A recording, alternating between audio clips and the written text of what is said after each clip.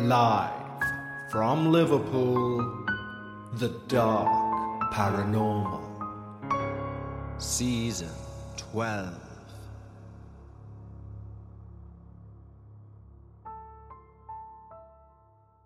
Hi everyone, and welcome back to The Dark Paranormal, Season 12. I'd like to begin, as always, by thanking everyone who reached out following last week's episode, An Eternal Evil. It certainly appears to have piqued quite a lot of interest in what effect our ancestors' dalliances with the occult may have further down the hereditary line. Who knows, maybe we do in fact pay some price for the dabblings of our ancestors. But one thing is for sure, and that the debate is always encouraged. Now, we do have a new email address if you wish to get in contact with the show, and that is contact@thedarkparanormal.com. Or, of course, you can visit the website, thedarkparanormal.com, and click Contact Us.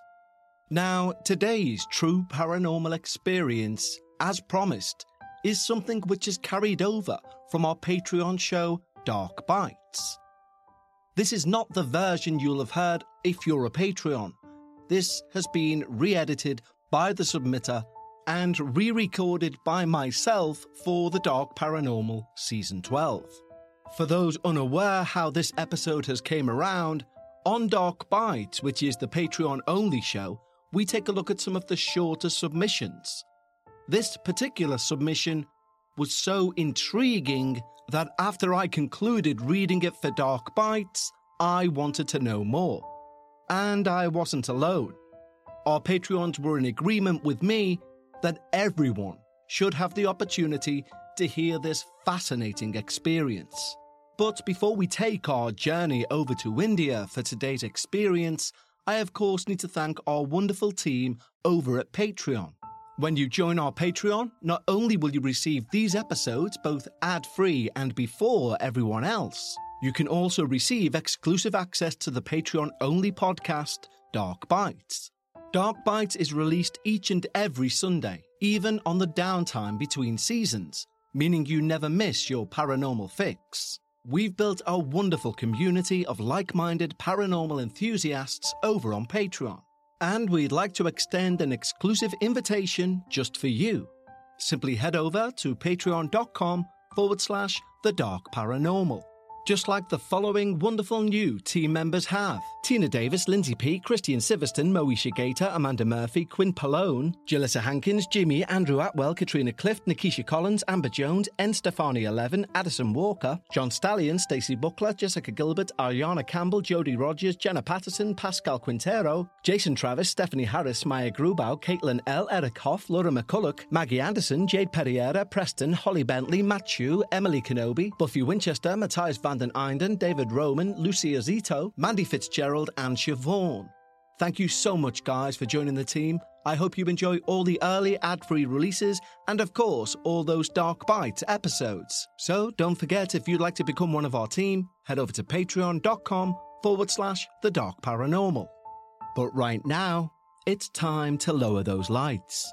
Make yourself comfortable and, of course, leave your disbelief at the door, as we hear about one listener's experience with the dark arts. Hi, Kevin. My name is Kinar. For the past few decades, yes, it's been that long, I've been wanting to share my experience, but I felt I'd be ridiculed, laughed at, or dismissed. I now feel confident that, through this show, I can share with you and your listeners my experience. I suspect some will scoff at this, and some may listen with intent. All I can say is that this is my story, my experience, and no matter how much I try to block it out, I just can't.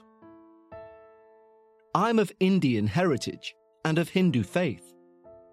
I grew up in a small town, and as a small boy, I sadly lost my father.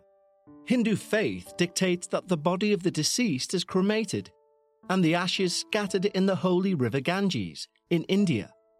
As we were not living in India, and didn't have the finances to travel there with the ashes, we sent them with someone who was travelling to India, and we asked him to perform the final rites, the scattering of the ashes in the Ganges.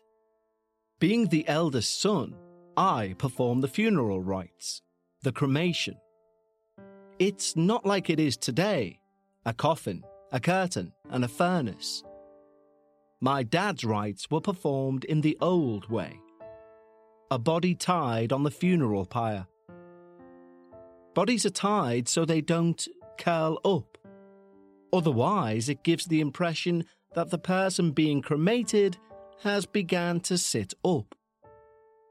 More wood is placed on the body, and after certain prayer rituals, the pyre is set alight. The next day, you go with the priest and male family members and gather the ashes. After the ashes were sent, we continued with our lives, albeit without my father. When I was 12, our family came over to the UK and we settled here. Everything was normal and peaceful, and we settled in and went about our daily lives. But around age 15, things started to happen. Things which scare me even today. I started having these recurrent dreams. A woman, dressed in a red sari, and her head and face completely covered. She would ask me to come with her, as my father was waiting to tell me something. In my dream, I would go with her, and she would take me to this large tree and say, "Your father's waiting behind that tree." I would walk up to the tree and I'd look behind it, but there was never anyone there. The woman would then start laughing and screaming, and I would wake up with tears in my eyes. I would have a clock by my bedside, and the time would always be between 3:05 and 3:15 a.m. These dreams continued, and each time I would be took to a different place, a house, a park, a seaside, a forest. Each time I would go searching for my father, and each time he was not there. The woman would again laugh, scream, and I would wake up crying. These dreams continued for a year or so, until I found the courage to tell my mother. It wasn't a straightforward decision to tell her. I really had to think long and hard. You see, since my father's death, I've been very protective of my mother, and I didn't want to worry her. I definitely did not want my mum to think that I was having some sort of breakdown. My mother is superstitious, and her faith means a lot to her. Hinduism is steeped in stories of good and evil. It celebrates the triumph of good over evil, so there is an acceptance that evil exists in many forms. Therefore, there are many Hindu priests worldwide, like Catholic priests, I guess, who are knowledgeable in the paranormal and the occult, the performing of blessings, exorcisms, and rituals, all to ward off evil. My sleepless nights became too much, and many people noticed that I'd started to become more withdrawn. I finally plucked up the courage to tell my mother, and when I did, her first response was for me to see a Hindu priest, and this was a great comfort. She didn't question me, or try to make me believe that I was imagining things. We went to the local temple, and from there, we were recommended to see a priest who specialized in things like this.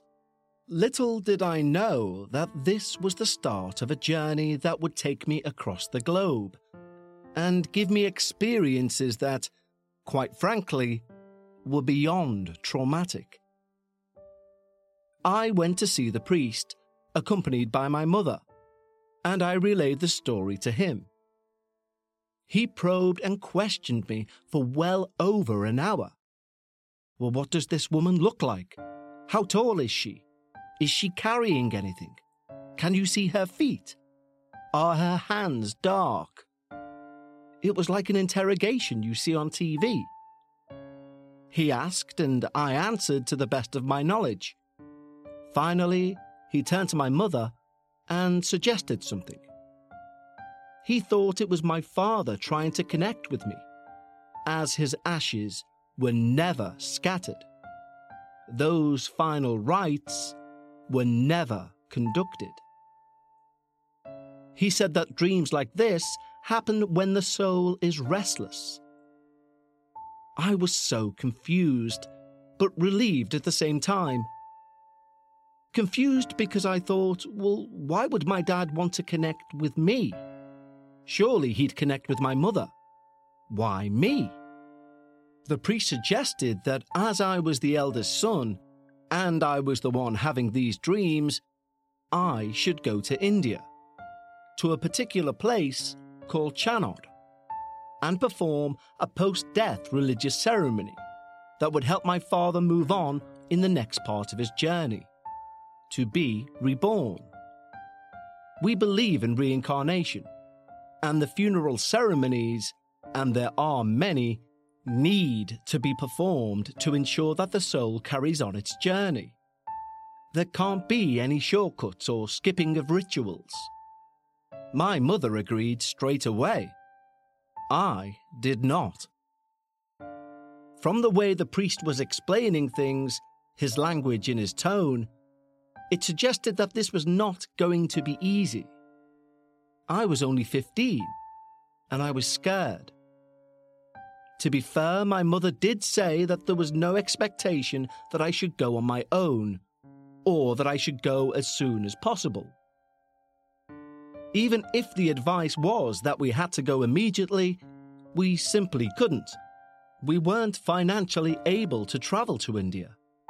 So 4 years on, at the age of 19, I travelled alone to Chanod, India.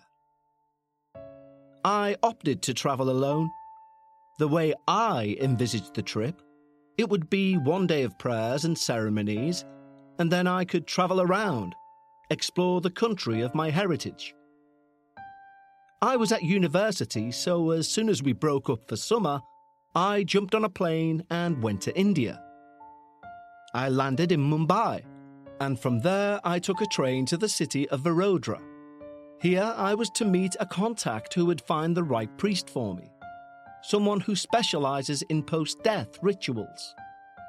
I contacted Suresh, not his real name, and he told me he'd found a priest, and that a car would come to my hotel the next day to pick me up and take me on to Chanod.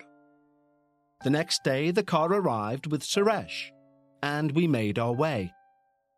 Chanod is an eerie place. It's situated on a riverbank, but even in bright sunlight, there is a darkness. And I was uneasy from the moment I set my eyes on the place. It is nevertheless a holy and sacred place. The rituals that are performed here, though, are all to do with death, or post-death, to be precise. We got out of the air-conditioned car and the humidity hit me. There was no breeze, just sweltering heat. We made our way down some steps and there was a priest waiting for me. He was, I would say, in his 70s. He spoke very softly and explained what the ritual would consist of, and what I must and must not do. He studied his astrology chart to find an auspicious date and time. Today was not that day, so I had to return to the hotel. 2 days later, at 10:17 a.m., I sat down to perform the ritual. Hindu astrology charts are very particular about dates and times, so it was 10:17 a.m. exactly. Before sitting down, I was escorted into a tent, where I was asked to remove my clothing. I was then asked to go into the river, stark naked, and when the water reached chest height, I should immerse myself to cleanse my body. The priest told me that once I came from under the water, I must walk back to land without looking back. He was insistent that I should not look back. And I did what he said. I went in the river, submerged myself, came up and walked back, all without looking back. I was then given a cotton dhoti, which is a white sheet that you wrap from your waist down, and the ritual then started. The priest lit a fire, or havan, and started chanting. Every now and then he would ask me to repeat lines and words.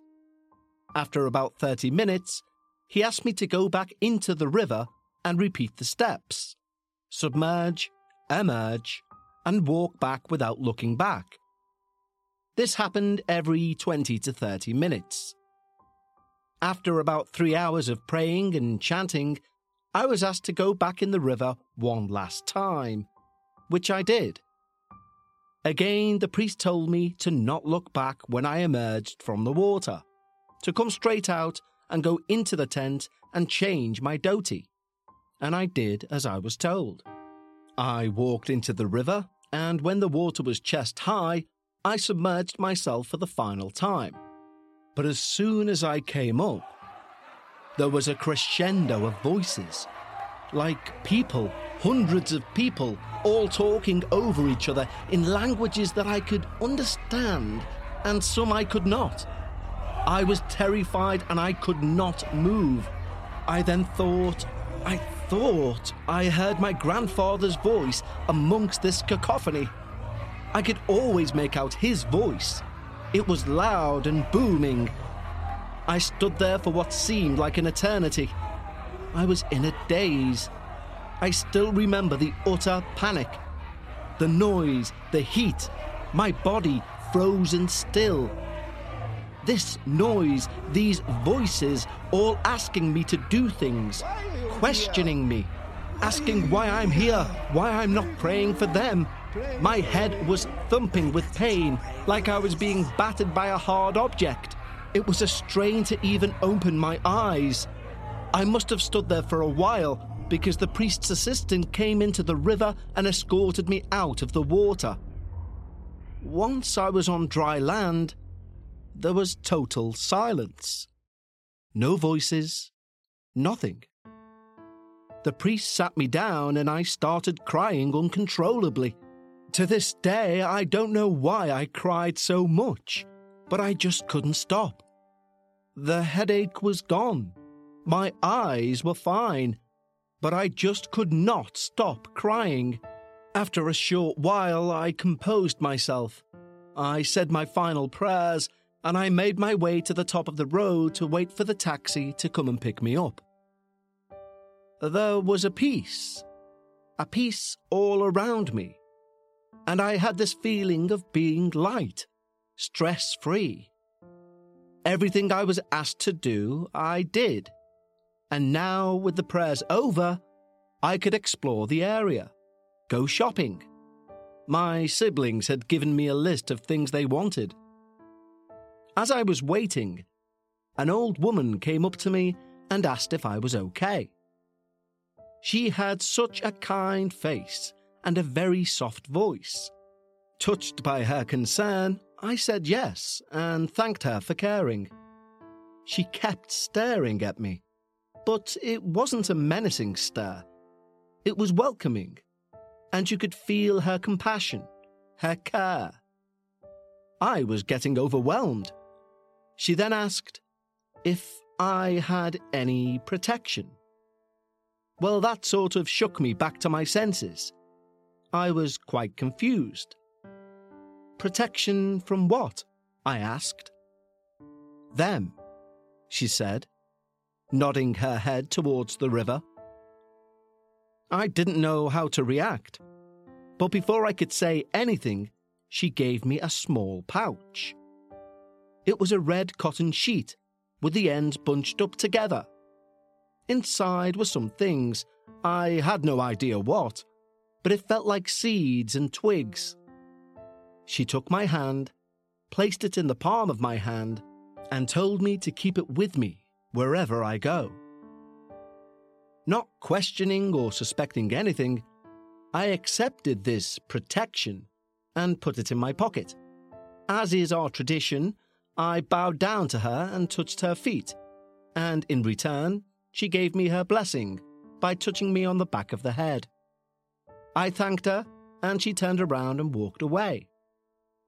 I was feeling good now, even privileged that a stranger had come up to me and given me a blessing.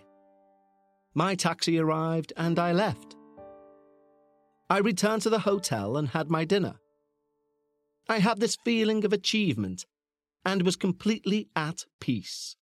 Let's have a quick break to talk to you about Policy Genius. Now, we all like to put off life insurance talk because it reminds us of our mortality. But life insurance isn't about death, it's about life. It's about ensuring the lives of those you love remain secure and comfortable. And I'm sure many of you will think, well, I'm covered through work or I'm covered through my bank account. But believe me, you want to check those finer details because you may be surprised what you're actually covered for. And this is exactly where Policy Genius come into their own. Yes, we could talk about how Policy Genius is America's leading online insurance marketplace, or how their award-winning agents will walk you step by step through the entire process. But the best thing about Policy Genius for me is they don't have a dog in the fight.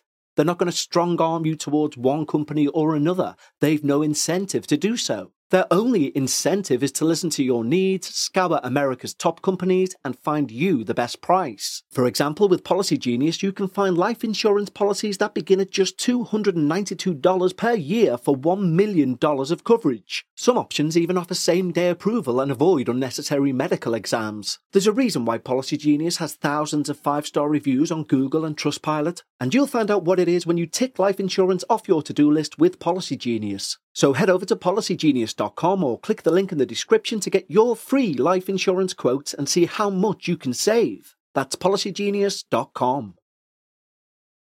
The evening was slightly cooler, and as the hotel was in a busy part of town, I thought I'd go for a walk and see what the city had to offer. There were food stands and carts selling trinkets and toys. All the shops were open, and there was music playing out of small transistor radios. As I strolled down the street, fending off sellers persuading me to buy their wares, in the corner of my eye, I saw a woman in a red sari. It was not a blur or a passing image. It was real. I quickly turned my head, but there was no one there. Again, I didn't think too much about this and continued walking, but every now and again, I would see a figure in red. Never directly in front of me, but always in the corner of my eyesight. At the back of my mind, I had that, oh no, it's happening again, type of feeling. But my rational, conscious mind told me it was just an after effect of everything I'd gone through that day. I must have been walking around 40 minutes when I decided it was time to head back. When I returned to my room, I noticed a puddle of water where my suitcase was. Leaking roof, I thought. But looking up, the ceiling was dry.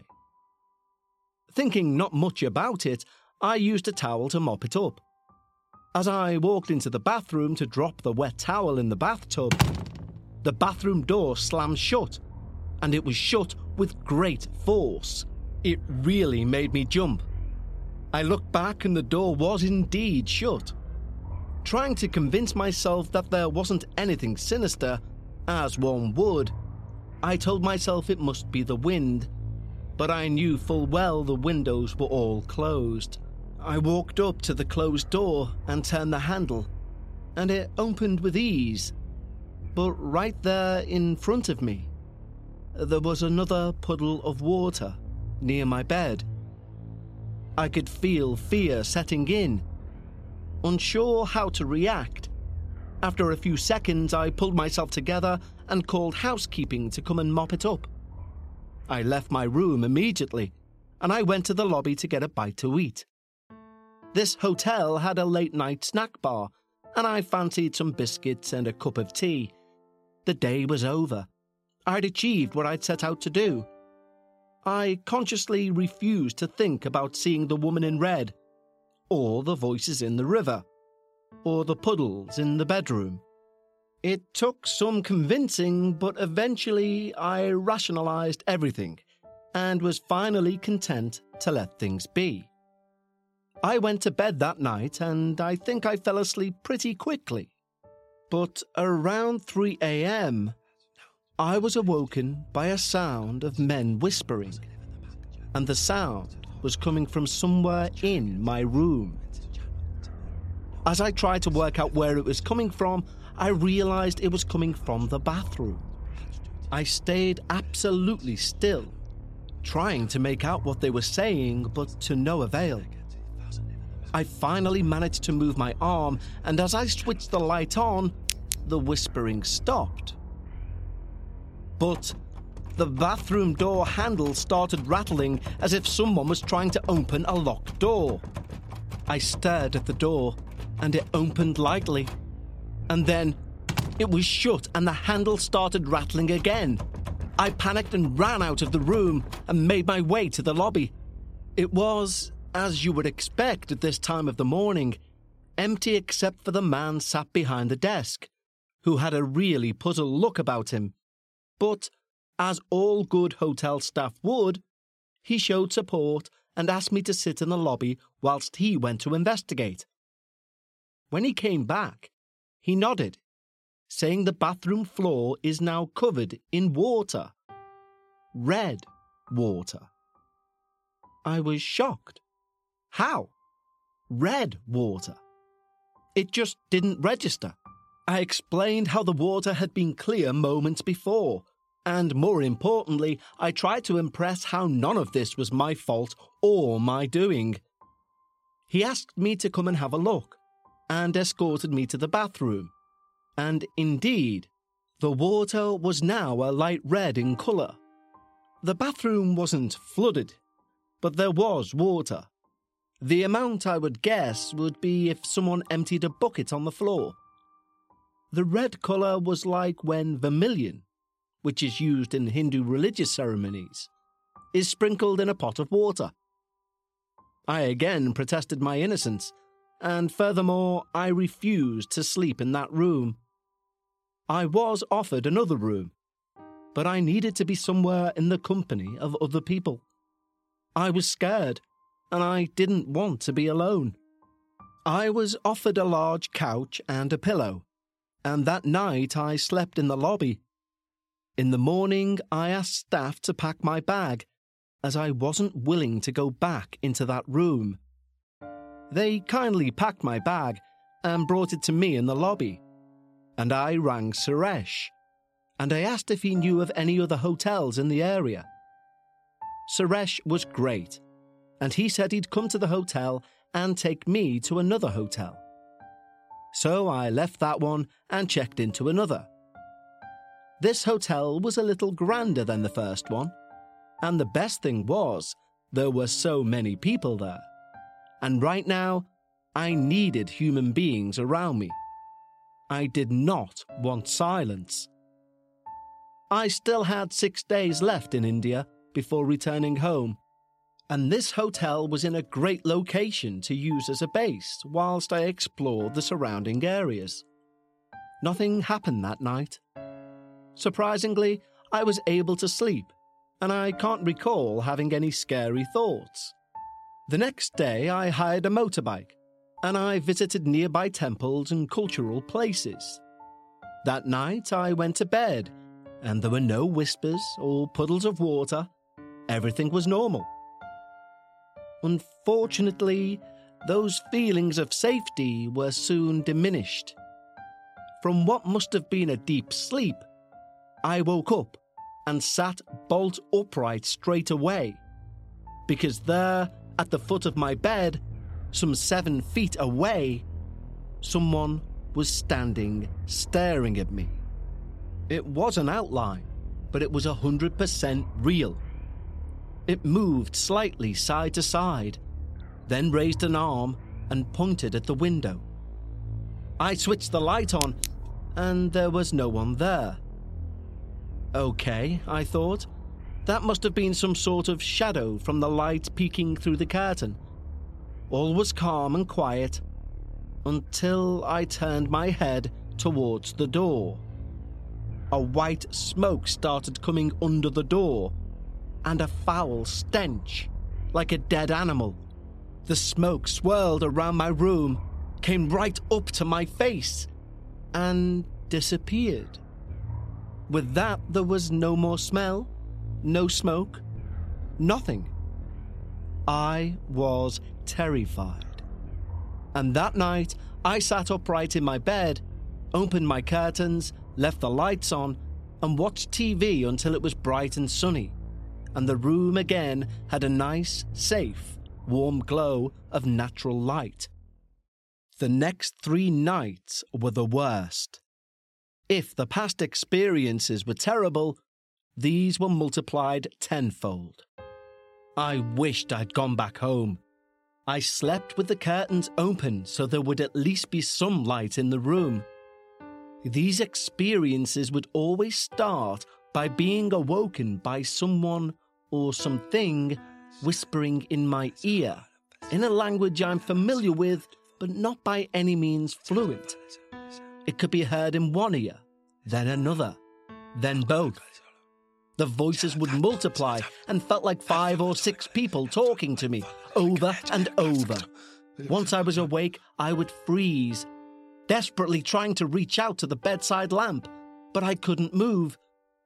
In that faint light coming from the streetlight outside, I saw 3 women, dressed in red saris, walking around the bedroom, accompanied by the return of that foul smell. I would catch the colour of the sari as they walked past the window, but their heads were covered, and they seemed to float more than walk. The whispers also returned, but this time accompanied with swearing and naming my dead family members. Again, it was the same questions, those I'd heard in the river. Why are you here? Leave now. Why will you not pray for us? And then, nothing. No sound, no movement, just me in the room. The final straw was when I was woken up by a powerful force pushing me down on my chest. It pinned me down by my arms and legs. I couldn't see anyone, but that foul smell returned, and all of a sudden I had a burning sensation on my wrists, and the pain increased and was felt all down my arm. The weight lifted, and my first instinct was to grab my arm. When I did, my left hand was covered in warm liquid. There was blood all over it, from 3 long, deep scratches from my elbow all the way down my hand, stopping just above my middle finger. I could hear laughters and whispers whilst the pain got increasingly intense. It felt like someone had pushed my hand onto a red-hot burning cauldron. I closed my eyes and prayed for it to stop, but the sounds just got louder and louder, and then silence.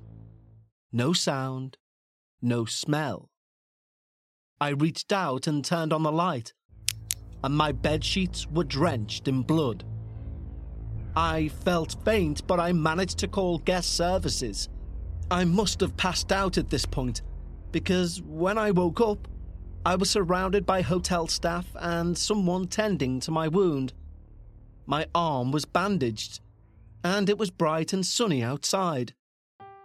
The hotel called the police, and I was interviewed by both them and the doctor. There was a suspicion that I tried to self-harm, but no sharp object that could inflict such a wound was found in the room. I was tired. I had no energy to explain what had happened. I rang my mum in London, and she advised me to speak to the priest who'd conducted the ceremony. I contacted Suresh, who picked me up and escorted me back to the priest in Chanod. I thought this would never end, and whatever that priest had done had clearly not worked. I was angry, sad, and extremely frightened. I just wanted it to stop. and desperately wanted to go back home. I sat down with the priest and I explained to him all the things I'd seen, heard, and I showed him my arm. He listened intently as I babbled on and on, telling him everything. After I had finished, he asked whether I'd heard voices when I was in the river. I was shocked. Yes, I said. Did you reply to any of them? He asked. No, I said, shaking my head. He then stared me right in the face and asked, did you take anything back with you from here? Something you picked up? Something that was given to you? I had to think, and then, oh my God, yes, that small pouch the old woman gave me. I reached into my backpack and pulled it out. He stared at it and told me to put it on the ground. It was an old woman who gave you this. This wasn't placed as a question. It was stated as a fact. Yes, I replied. He then explained that the woman in question was someone who practiced Meli Vidya, loosely translated, dark arts. He then told me to pick up the pouch and throw it into the fire. He told me to come back the next day to perform another ritual. So I returned the next day, and the ashes from that fire were collected in a large metal pot. He asked me to go back to the river and scatter the ashes. I did as asked, and when I returned to land, he tied a black thread around my wrist. He told me to never take it off, and when it gets frayed and falls off naturally, I need to go to a temple and ask the priest to tie another one. I must be honest here and say that I didn't feel any sense of relief or ease. I just wanted to go home. I thanked him and I returned back to the hotel. That night, although initially petrified, I fell asleep quickly and slept really well.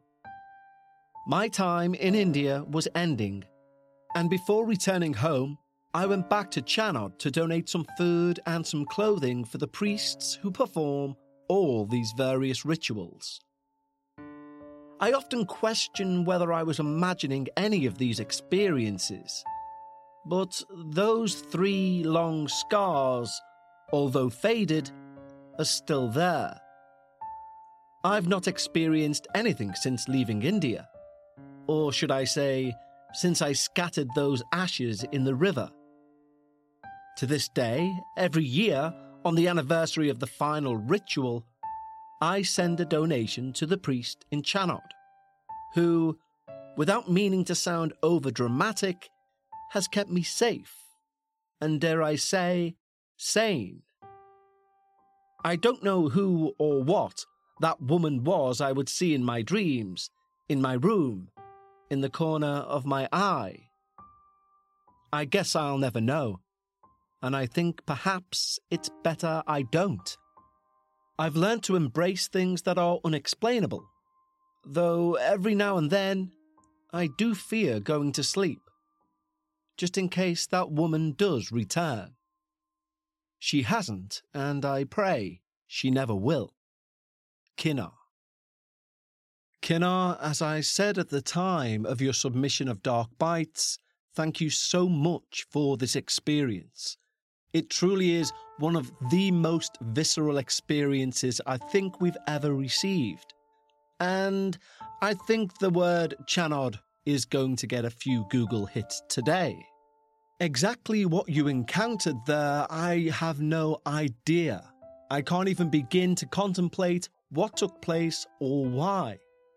But I do know there are meant to be many places around the world which seem to be centres of dark magic.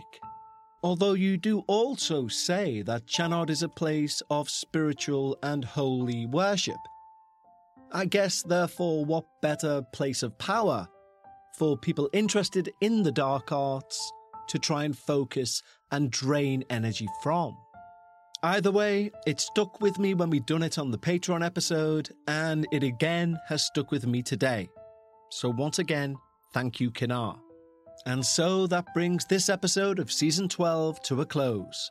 For our Patreons, I'll speak to you again on Sunday for another instalment of Dark Bites, and for everyone, I'll see you here next week for episode 5 of Season 12.